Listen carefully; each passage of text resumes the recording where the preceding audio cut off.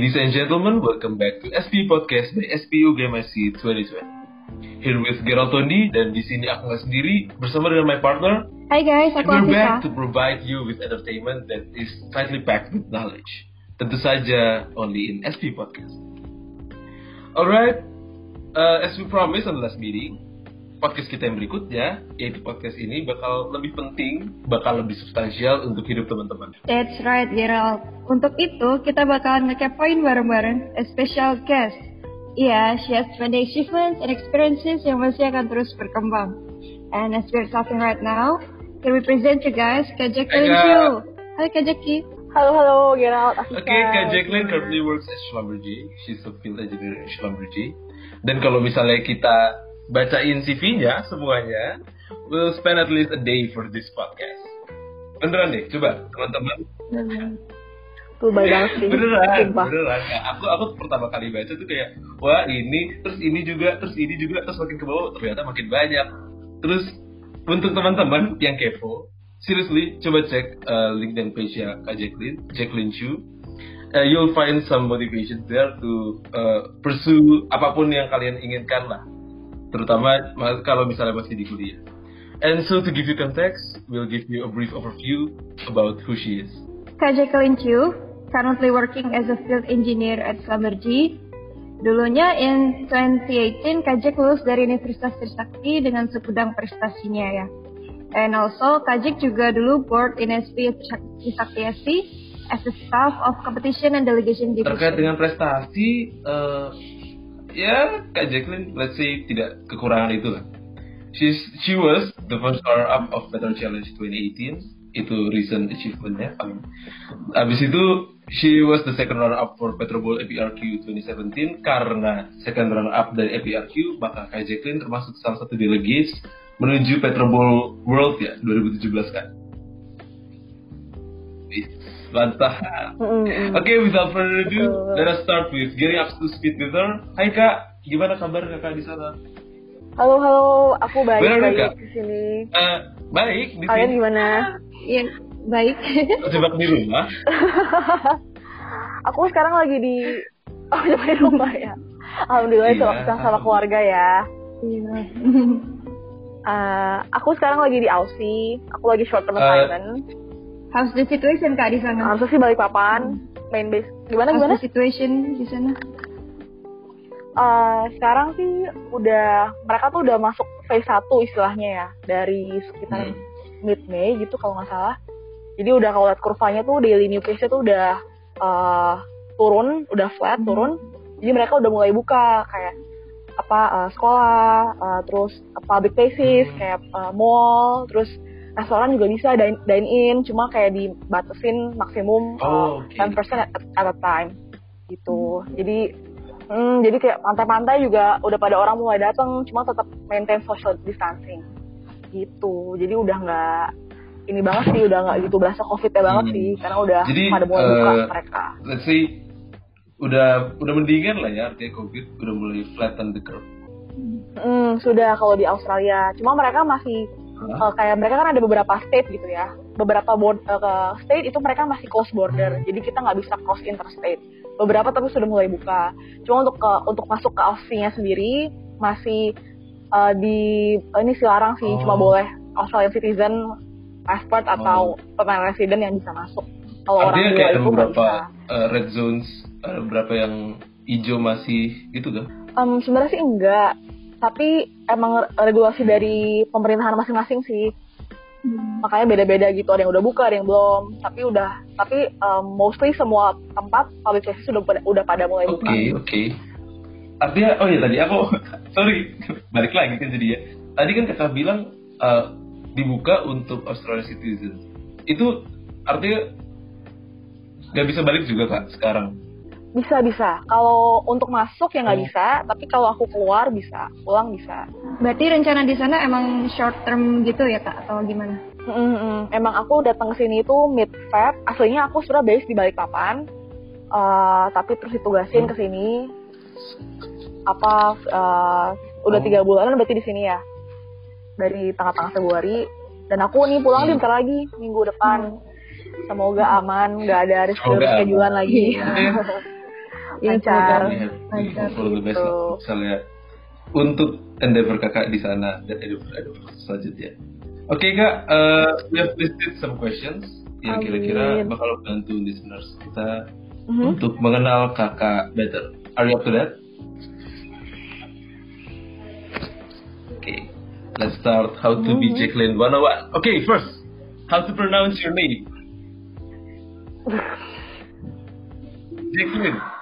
Jacqueline. Emang sih jujur sih, Jacqueline aja. Emang banyak banget sih sebenarnya orang yang bingung nyebut nama. Bahkan banyak orang yang bingung aku tuh cewek apa cowok. Terlebih kalau misalnya aku lagi pesen GoFood itu ya, GoFood atau GrabFood itu baik, atau ini deh pesen Gojek online gitu kan, mau kemana, itu baik yang kayak siang mas, siang pak. Itu udah sering banget, sering itu. Nggak paham,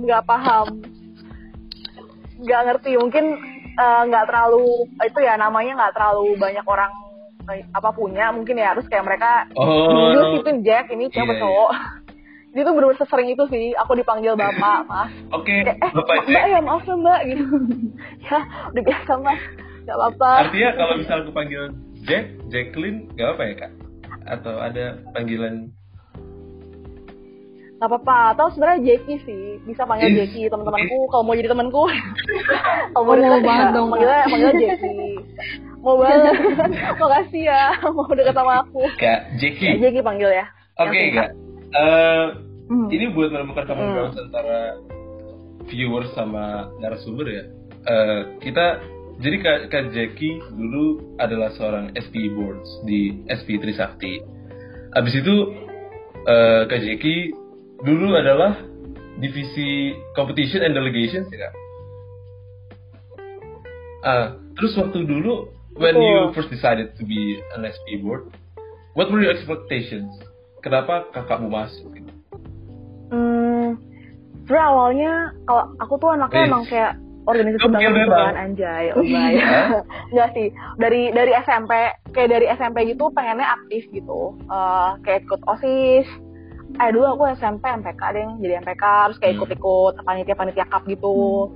Terus SMA aku jadi anak OSIS gitu kan, emang pengennya senangnya aktif gitu, ada kegiatan di sekolah.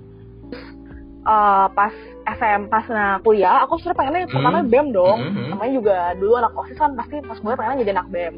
Cuma aku lihat kalau BEM atau PESMA di kampus kuliah itu kan udah ke politik gitu ya nggak sih? Pas mau masuk PI kan ada IATMI sama SPI gitu. Nah ini kayak lebih menjanjikan karena kan organisasi keprofesian.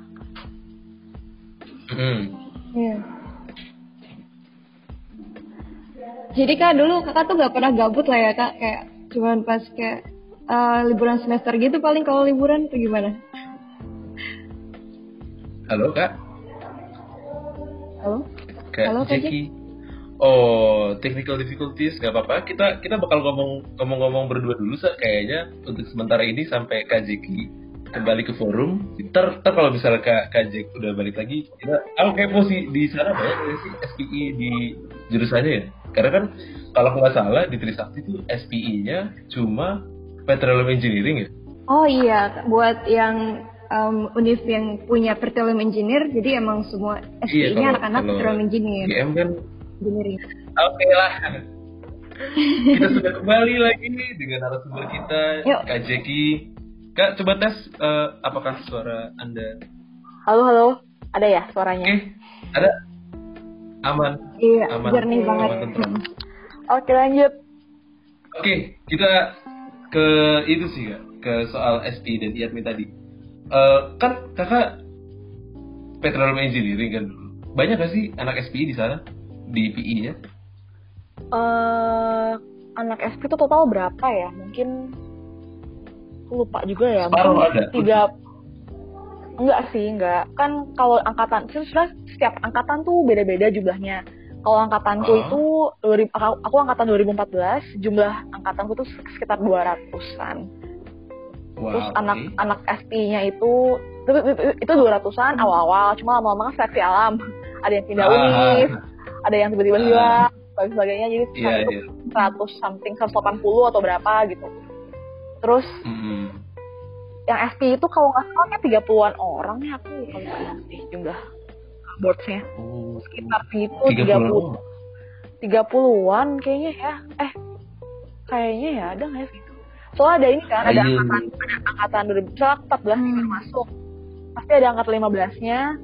Oh, iya. Presidenku itu angkatan bisa angkatan 12, bisa angkatan 13. Kalau misalnya angkatan 14 baru masuk, berarti presidenku angkatan 12.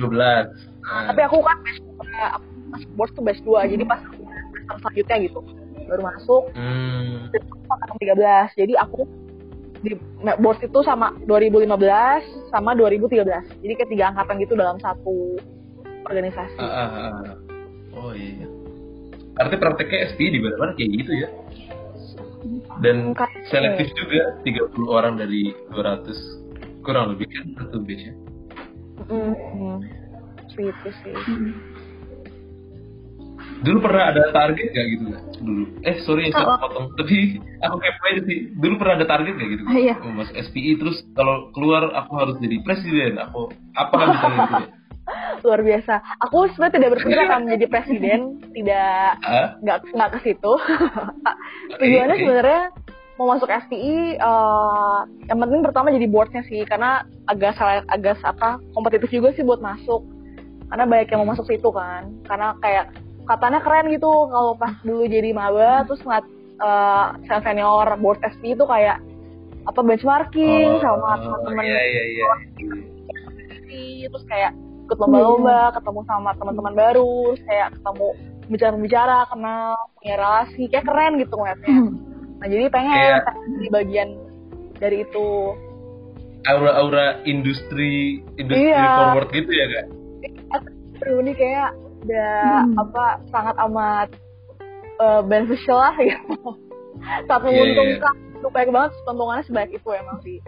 Terus kayak mereka juga bikin organisasi. Kalau dulu kan pas SMA sih paling bikin apa sih cup aja gitu kan. Tapi ini tuh kayak undang-undang teman-teman apa sih dari SPI dari luar kota, bahkan ada luar negeri yang datang kayak internasional gitu kan. Jadi kayak keren gitu kan.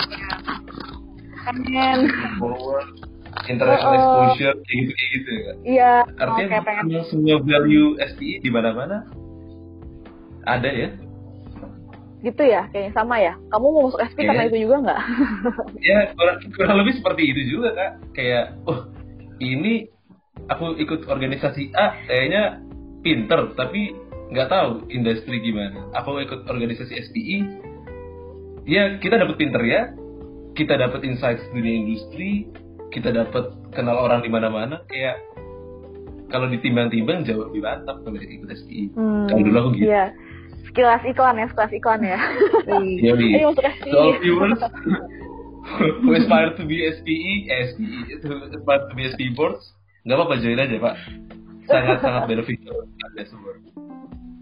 Tapi emang sebenarnya itu sih aku sadari gitu. Bahkan aku bisa masuk SLB mungkin nggak jauh-jauh, salah satunya ya berkat SPI juga gitu. Kan bisa apa sih? Nambah CV aku itu sih. Bisa nambah CV. Ya sekarang kerja tuh kita kuliah apa sih kalau nggak buat nambah-nambah CV buat kerja gitu kan? Ya sekarang semua orang CV oriented. Kalau misal apa-apa bisa dijanjiin akan ada sertifikat, orang pasti langsung masuk kayak gitu. Kalau yang perhatiin sih ya. Oke, pasti kak kalau misalnya di dunia kerja tuh anak-anak SPI banyak juga nggak? Kerja di mana dulu sih? Kalau di perusahaan yang aku sekarang, ini kan juga SLB banyak. Kalau di SLB gimana? banyak lumayan banyak banget. Aku juga aku dulu intern kan di SLB kan, ikut VT gitu nama programnya. Nah itu sebagian besar kan anak SPI deh. Sebagian besar ya kayaknya. Kayak pasti udah kenal gitu. Atau nanti pernah ketemu temen gitu di sini. Atau ketemu di VT nanti di lomba apa ketemu gitu. Jadi sebenarnya kayak ketemu itu lagi gitu orangnya. Emang kecil sebenarnya kan ini dunia perminyakan ini kan. Ketemu itu lagi ntar ke benchmarking mana ketemu lagi. Gitu. Banyak sih lumayan. Berarti kayak target kakak waktu mau jadi board itu emang mau enggak sih, dulu gitu, kan Kak? belum tahu Dari awal. perusahaan minyak banyak sih. Dulu tuh aku taunya apa ya? Dulu paling tahu Chevron. Oil company sih lebih taunya, aku nggak gitu tahu service sebenarnya. Gitu. Aku dulu nggak tahu SLB pas pertama kali masuk minyak sih sebenarnya. Beneran? Aku taunya tuh oil company gitu kayak Pertamina, Chevron, BP yang gede-gede gitu. SLB tuh taunya karena dulu aku ikut acara Women and Tech ya, mereka bikin Women and Technology seminar gitu. Pas aku masih semester 2 itu masih kayak polos banget, masih kayak nggak tahu apa-apa. Jadi aku ikut itu, baru di situ jelasin, oh ada perusahaan ini ya, oh bagus ya. Kayak sedikit di. Oke. Saya baru tahu semester 2, kakak. Untuk semua teman-teman yang masuk SLB ternyata Kak Jack juga baru tahu SLB di semester 2-nya dia. Oke, nggak apa-apa. Kita lanjutkan ke hal-hal yang lain.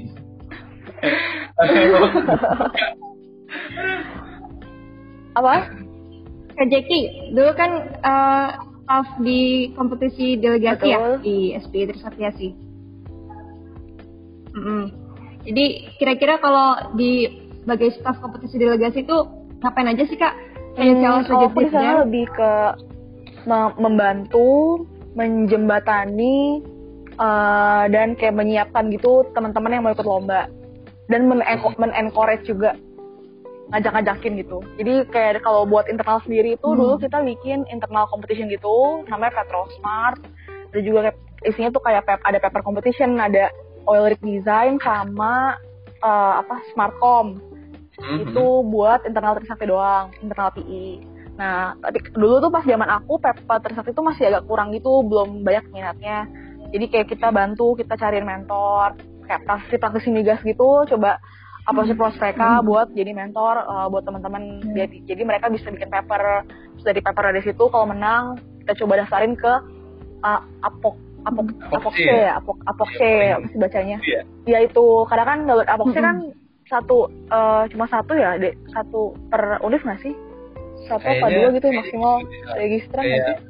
Ekuivalennya Petrobul dan paper gitu kan ya kan? Iya kan ya, jadi ada delegasi dari kita gitu kan ya. Ingat aku dulu ya. Jadi itu kita daftarin ke situ kalau menang. Gitu sih. Dulu bantu registrasi, bantu menjembatani misal mau ikut di UGM apa namanya Speed Fest ya, UGM ya? Ya nggak sih? Iya kan? Itu UPN deh, itu UPN ya. Apa sih UGM nama ininya? Aduh, aku annual. Oh, kayak annual itu tuh PN ya, aku lupa. Misalnya mau ikut ke sana, kita bantu registrasiin, bantu gitu-gitu.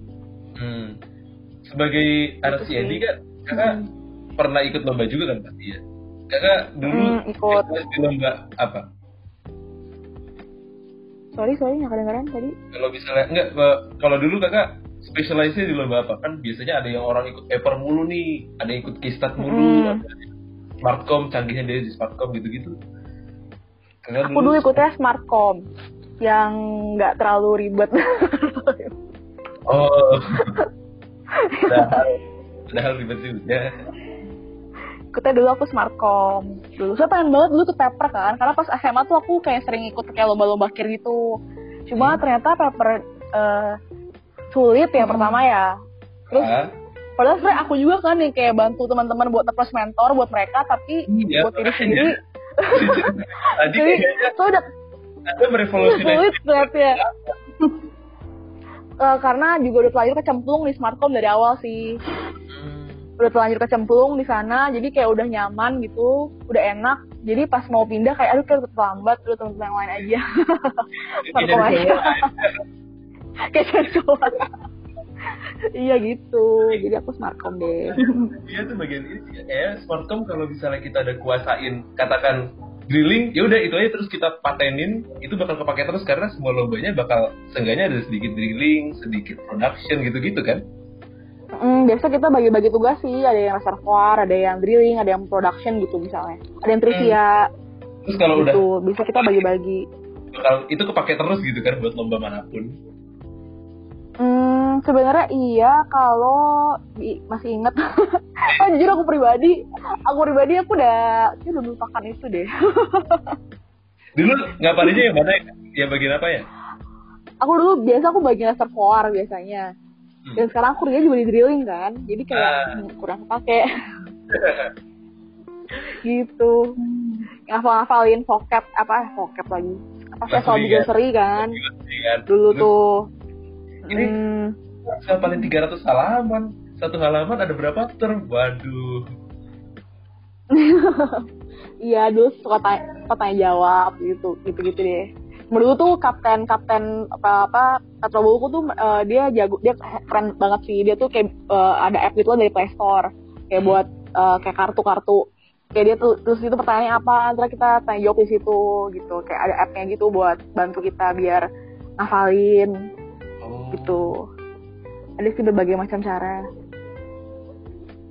Terus ngeprint sebaik-baiknya, tebel-tebelnya dibawa kemana-mana. Iya, kamus gede itu kan ya, abis itu dibaca.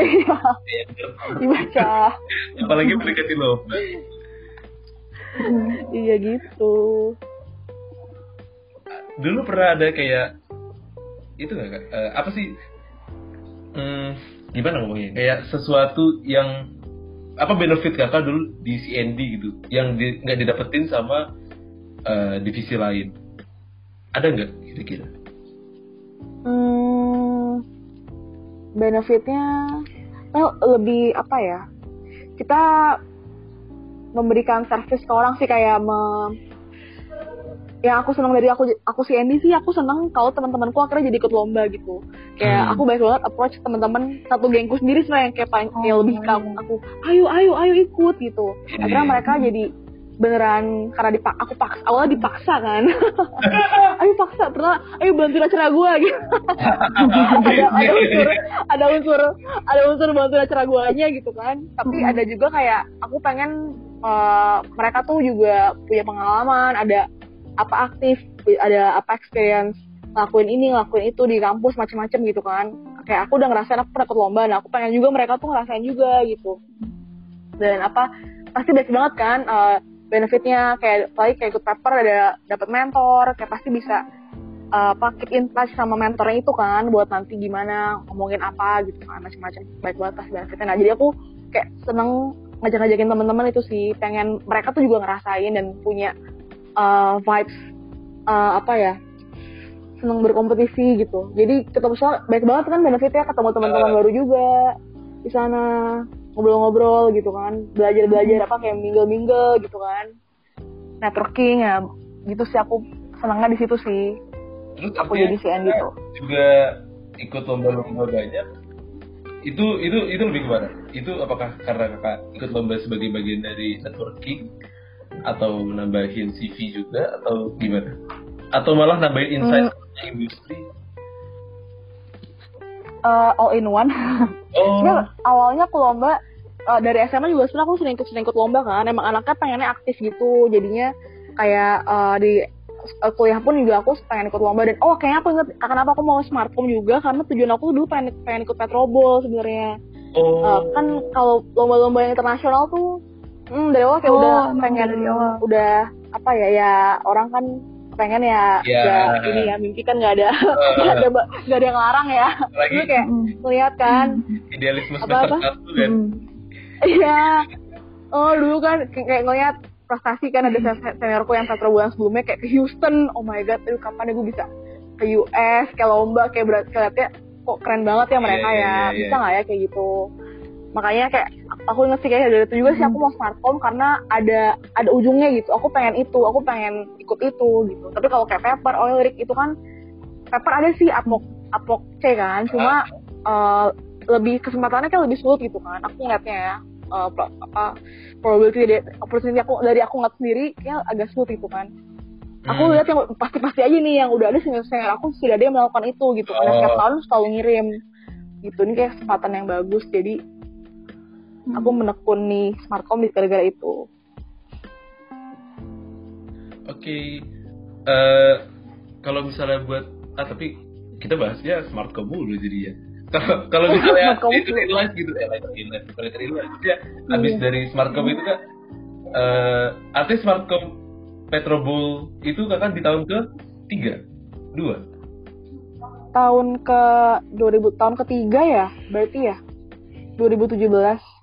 Kan aku lulus 2018. Oh iya, Kan aku lulusnya 18, itu 17. Kalau aktivitas kakak di tahun keempat dulu apa aja? TA. Oh iya. TA dong Pak. Sama waktu itu sih lomba yang Petrol Challenge itu sih. udah langsung. Itu juga kebetulan sih tiba-tiba diminta tolong Presiden STIKUP itu si Dedi minta tolong. Jadi mau nggak ikut lomba di IPA besok atau kayak ham berapa gitu dia baru kasih tahu. Itu lomba apa? Kayak aduh bisa nggak ya?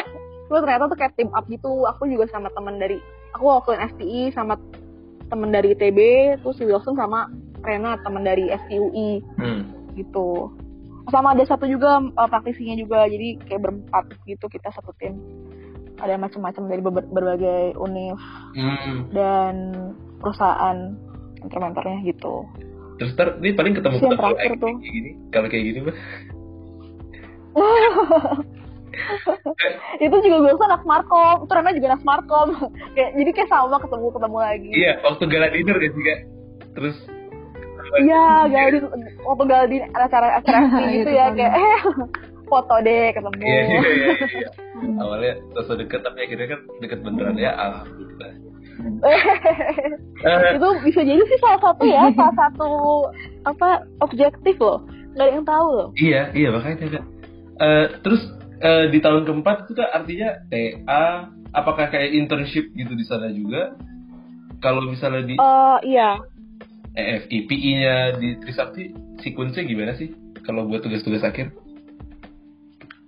Kalau tugas akhir kalau di kampusku tuh kita bisa tugas akhir di kampus kayak di lab atau apply ke perusahaan gitu jadi intern kayak aku. Kalau aku emang pengennya kan ke perusahaan gitu kan biar aku bisa punya experience gimana sih kerja di kantor tuh gimana.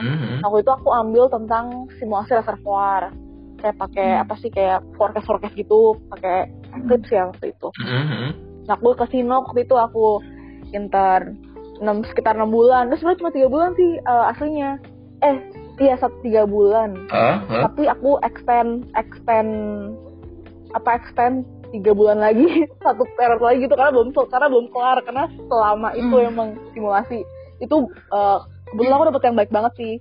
Kayak mentor aku bener-bener ngajarin aku dari nol karena aku bener-bener gak tau apa-apa. Cuma dia bener-bener ajarin aku tuh dari awal gitu. Terus ya itu sih bisa ke kantor, bisa ke lab, tergantung TA-nya maunya apa. Jadi board di SP itu benar-benar ngebantu banget nggak sih buat TA itu? Sebenarnya iya. Sebenarnya awalnya tuh aku mau TA sebenarnya bukan di Sinok itu. Aku ada TA di THE gitu. Aku dikasih tahu kalau misalnya mau TA coba aja kasih tahu gitu ke sini. Itu aku kenal gara-gara SI, gara-gara aku ngurusin Petrosmart itu yang komisi kita pros juri dan lain-lain. Jadi ini kalau mau TA bisa nih coba aja email ke gua gitu misalnya ada senior kayak gitu. Tapi ternyata kan ya jodoh-jodohan juga ya kayak gitu ya, rezeki orang. Dan ternyata yang aku mau itu di sana lagi nggak ada proyeknya gitu atau gimana gitu, aku lupa juga. Jadi nggak dapet. Tapi ada teman aku yang dapet gara-gara itu juga, gara-gara sama juga orangnya. Saya di orang itu juga gitu. Kalau mau TA coba aja email ke gue, ntar coba kita lihat. Jadi dia dapat gara-gara itu. Karena kebetulan ada yang pas rezekinya dia kan. Iya. Terus kalau kayak kakak pernah VT kan dulu kan? Pernah 2017 dulu sih. Itu berarti VT. Lalu habis itu kakak di Sinop buat intern sama TA. Baru VT dulu 2017, abis itu aku KP kerja praktek di Prabu Muli.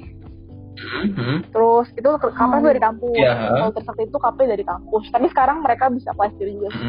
Abis itu 2018 baru yang hari tahun itu aku lulus, tahun itu juga aku baru mulai TA. Karena aku sempat lama kan, sempat nyari TA-nya sih yang agak sulit gitu.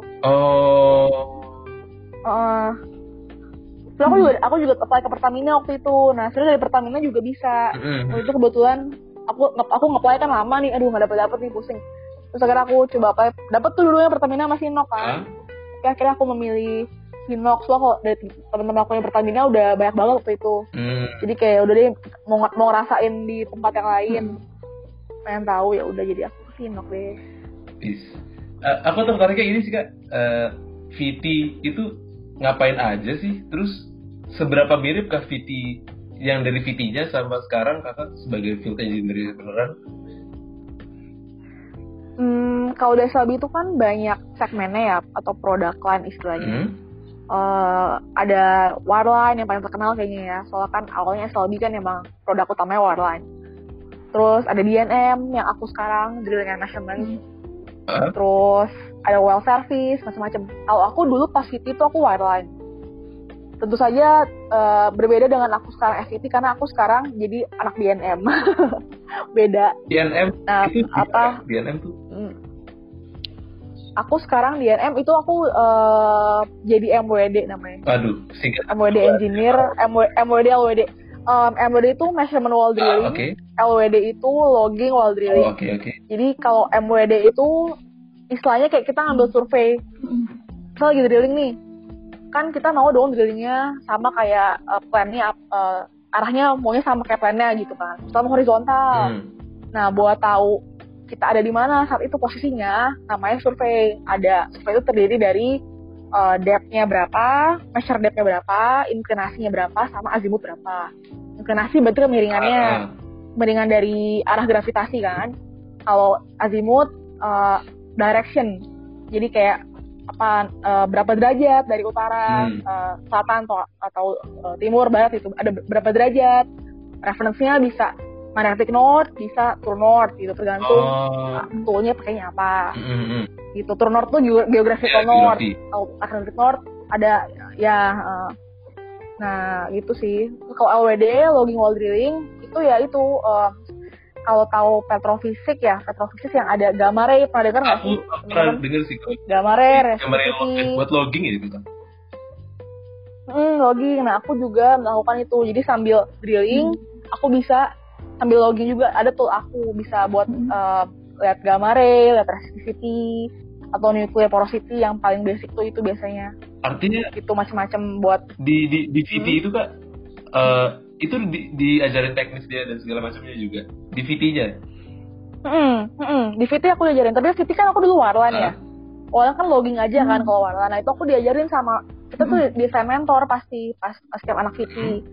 Kita desain mentor kita, dan di situ sama mentor aku diajarin kayak apa sih Roland tuh ngapain sih, equipmentnya dipakainya apa aja, toolnya dipakai apa aja.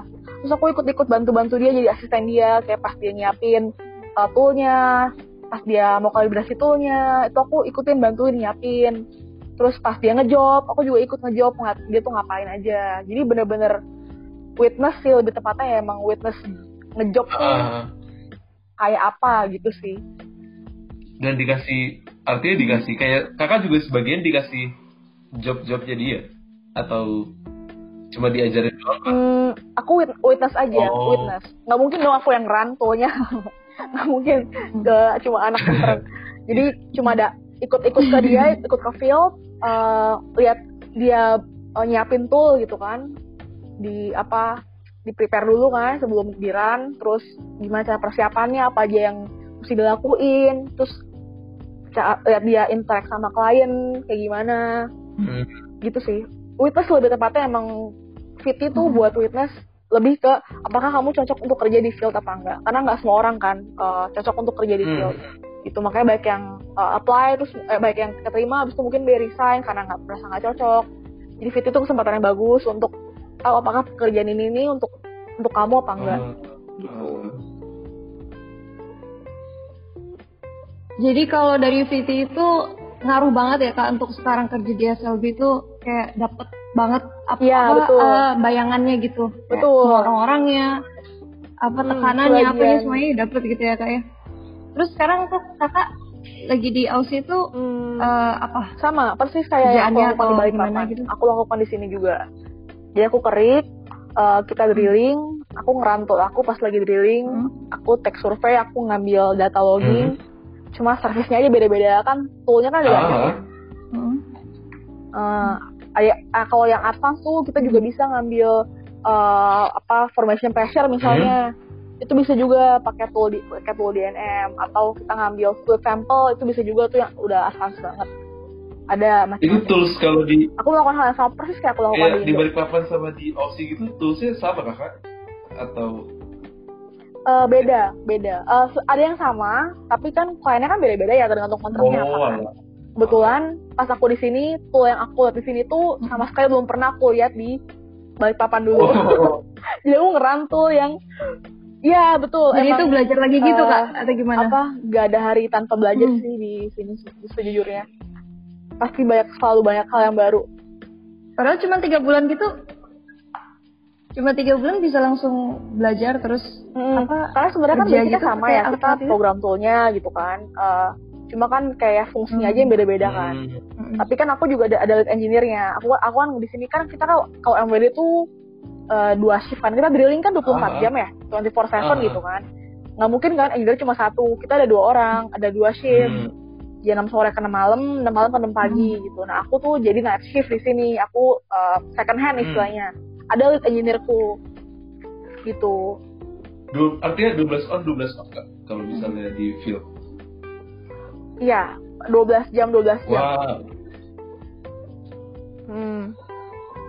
Itu semua orang rig sih kayaknya, rig crew juga 12 jam, company man juga 12 jam. Terus tadi kan kayak kakak buat temporary doang kan kalau misalnya yang di Aussie, abis itu balik ke Balikpapan, katakan udah new normal nih, balik ke Balikpapan, abis itu langsung mulai lagi di sana atau ada off dulu berapa lama? Aku ada off dulu sih ini. Nanti aku pulang, aku nggak masuk Balikpapan, aku stay dulu di Jakarta, off dulu. Baru nanti baru Balikpapan. Kayak rotasinya itu berapa lama? Kerik. Berapa lama kerja, terus berapa lama off gitu? Itu nggak tentu sih, karena kan sebenarnya aku pun juga belum lama breakout ya. Breakout itu istilahnya dari trainee jadi engineer gitu. Tadinya kan masih trainee, itu udah kayak lulus gitu. Nah, aku kan kayak baru November kemarin. November awal kemarin aku baru breakout. Jadi pas selama aku training itu aku nggak pulang ke Jakarta sih. Jadi kalau keluar dari rig, aku ya udah balik ke Balikpapan, kayak ngerjain apa yang mesti aku lakukan di workshop buat promotion gitu kan. Terus setelah aku udah lulus, aku baru bisa pulang ke Jakarta. Itu kayak setiap sebulan sekali kayak bisa deh pulang. 3 mingguan tuh aku balik. Iya, cuma itu juga saya nggak tentu sih, karena tergantung operation kan. Tapi biasanya sih rata sih 3 mingguan sih, 3 minggu balik, terus aku seminggu kurang aku udah di Balikpapan lagi. Langsung kerik lagi, jadi kayak 3 minggu seminggu, tapi tuh nggak fix sih, nggak kayak tambang. Kalau tambang kan fix ordernya ya, 3 minggu 2 minggu gitu, atau 8 minggu 2 minggu. Nah kalau service company minyak sih nggak gitu, nggak pasti. Terus selama di Aussie ini kan plan di awal kan kakak berarti ke Aussie itu Februari Maret gitu ya kayak? Tengah Februari. Itu berarti waktu itu masih belum terlalu ini nggak sih COVID? Pas COVID datang itu gimana kak, nge-affect kerjaan atau gimana? Aku datang sih langsung aja kan, aku tuh nyampe bisa langsung kerik karena belum ada batasan apa-apa. Cuma mulai setelah kayak tengah-tengah Maret gitu, orang yang datang tuh mesti karantina dulu 14 hari sebelum bisa kerik. Oke. Nah, yang terus kayak mulai akhir-akhir Maret itu mulai tuh Aussie memberlakukan pembatas restriction untuk travel interstate. Jadi misalnya mau dari Perth ke Adelaide itu nggak bisa karena kan beda state kan. Perth di West Australia, Adelaide di South Australia itu nggak bisa karena beda state kan. Mesti ada exemption istilahnya. Jadi dari klien company-nya mereka ada negosiasi sama pemerintah untuk memberikan exemption buat essential worker istilahnya ya. Baru bisa travel. Gitu ya. Tapi ada juga lama-lama abis itu kayak awal-awal Mei gitu tambah ketat. Jadi exemption-nya benar-benar harus ke individually dari pemerintah kasih dan nggak bisa balik lagi ke negara. Misalnya kayak aku di Queensland sekarang kan, aku kerja di sini, aku di Erik, tapi rumahku di Perth misalnya. Nah, kalau aku udah di Queensland, aku balik ke Perth waktu saat itu, aku nggak bisa balik lagi ke Queensland. karena nggak dikasih exemptionnya, nggak dapet karena aku bukan resident Queensland. Nah itu jadi banyak banget teman-teman Dirik tuh yang stuck di sini, nggak bisa pulang ke rumah. Kemarin juga lagi puasa kan, puasa di sini, lebaran di sini karena nggak bisa pulang ke rumah. Gitu, banyak juga yang kayak gitu, kesian sih. Tapi kayak travel ban-nya itu udah mulai diangkat kan, Kak? Atau udah diangkat sama sekali sekarang? Udah kayak biasa aja? Sekarang itu tergantung bordernya. Kalau New South Wales itu udah nggak ada pembatasan sama sekali. Tapi kalau kayak Queensland, setahu aku masih belum bisa. Kalau international masuk, travel gitu? Selain resident Queensland.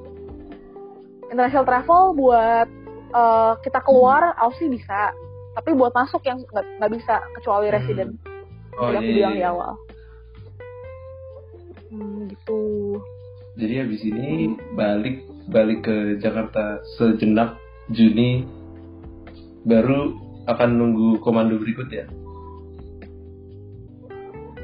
Oke, terus Kak, kalau adaptasinya gimana? Kayak kan itu travelnya susah apanya gitu, jadi kayak emang WFH-nya gitu gimana sih adaptasinya? Bisa kan biasanya sering banget keluar gitu kan, sekarang kayak udah harus ya ada limitasinya. Karena aku jadi di field, jadi WFH itu nggak berlaku sih buat aku.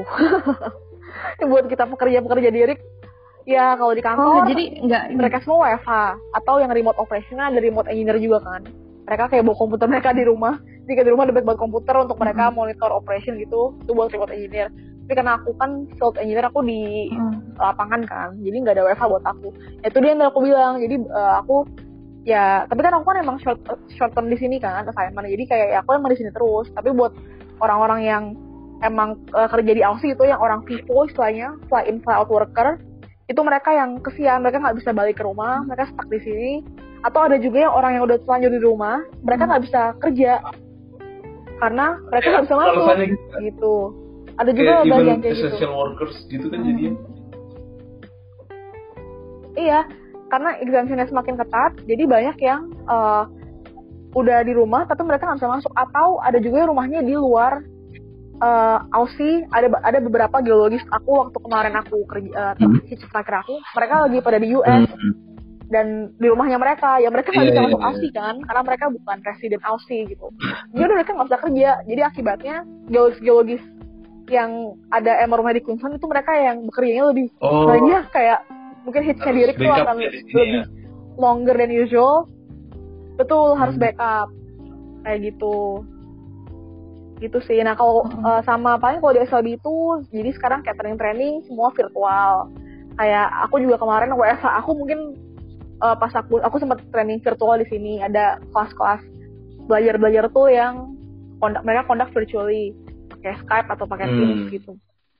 Kalau misalnya itu Kak, ini sih major yang banyak di field sekarang itu apa aja sih Kak? Kayak teman-teman kakak satu batch atau satu grup itu banyak kan major apa? Terus gimana saling berkontribusi satu sama lain?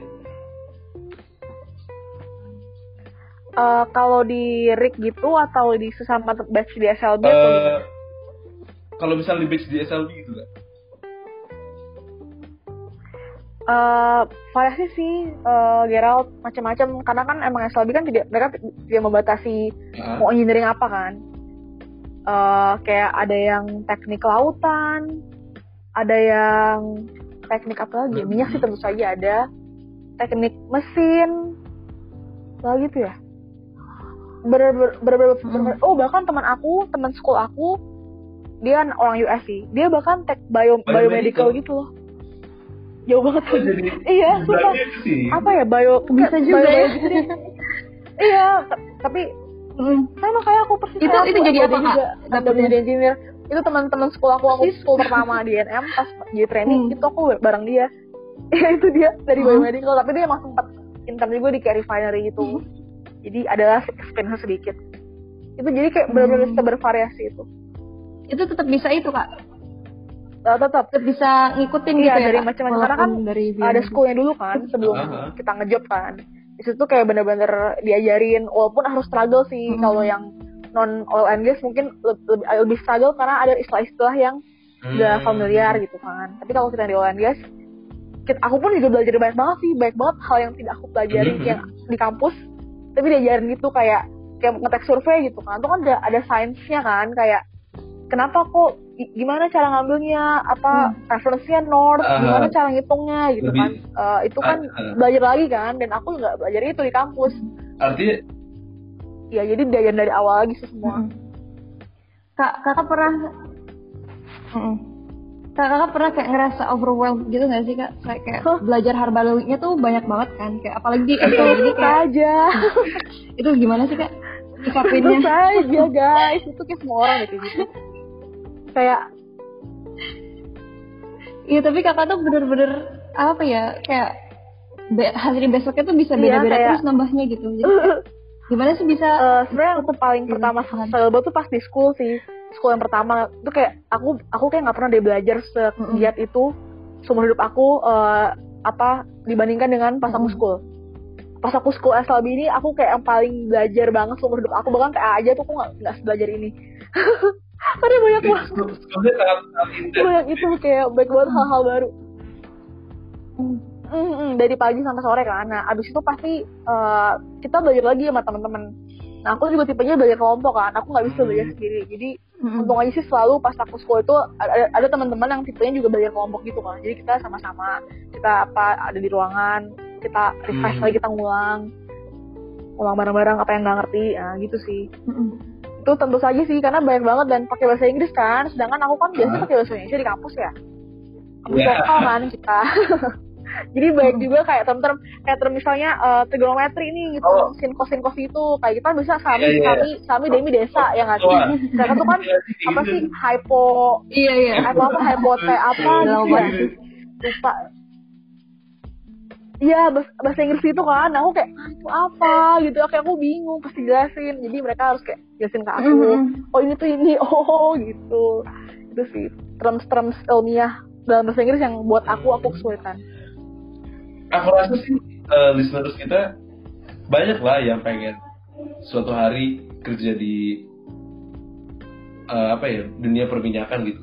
Kalau misalnya orang-orang itu, what should they prepare kalau misalnya mau ngikutin perjalanan kakak gitu? Ini tapi ngomongnya di luar masa COVID ini ya. Kalau masa ideal, menurut aku sih. Iya. Banyakin CV kali ya, pertama sih menurut aku. Karena pertama banget orang-orang ngambil mungkin mereka lihat dari CV dulu kan, meskipun yang itu belum tentu juga sih habis dari situ. Terus jadi kayak seaktif mungkin, karena ditanya kayak kamu tuh di kuliah tuh ngapain aja, kayak apa yang contoh-contohnya tuh apa gitu kan, contoh nyatanya ngapain. Terus jangan takut. Soalnya ada juga kayak teman-teman aku yang pengen seleksi ini, tapi aduh kayak takut, kayak pasti udah pada banyak yang bagus-bagus masuk. Nggak apa-apa, ikut aja, ikut semuanya. Aku tuh dulu juga aku kayak daftar segalanya sih, kayak ada kayak acara Unilever, apa aku daftar, ada acara Accenture apa ya, momen-momen apa gitu, aku daftar tapi aku nggak terima siang itu. Terus pokoknya kayak segala macam tuh kayak daftar aja gitu, kayak ya udah kalau nggak terima ya udah bodo amat. Give it a shot gitu. Gue nyoba. Keterima nggak keterima, kalau nggak keterima ya udah, kalau keterima alhamdulillah gitu. Iya nih dulu aku tes VT aku di UGM loh. Jauh.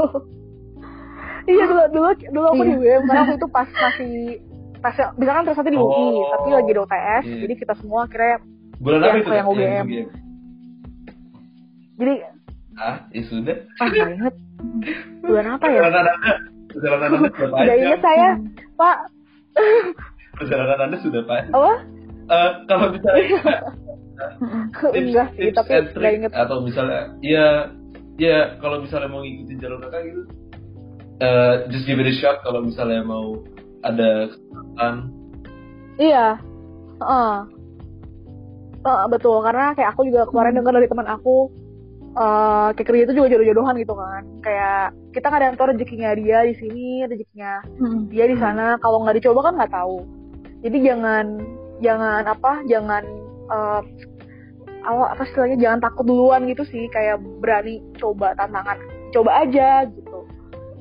Tapi harus siap kalau emang gagal ya udah terima dengan ikhlas kok. Mungkin bukan sekarang, atau mungkin bukan ini yang terbaik buat aku gitu. Harus percaya sih, dan aku juga kayak selalu serahkan sama Tuhan sih, kayak aku percaya semua yang terjadi sama aku pasti udah diatur sama Dia kan gitu. Tapi kalau di dalam masa COVID ini ya, menurut aku sih jangan idealismenya dibuang dulu sih.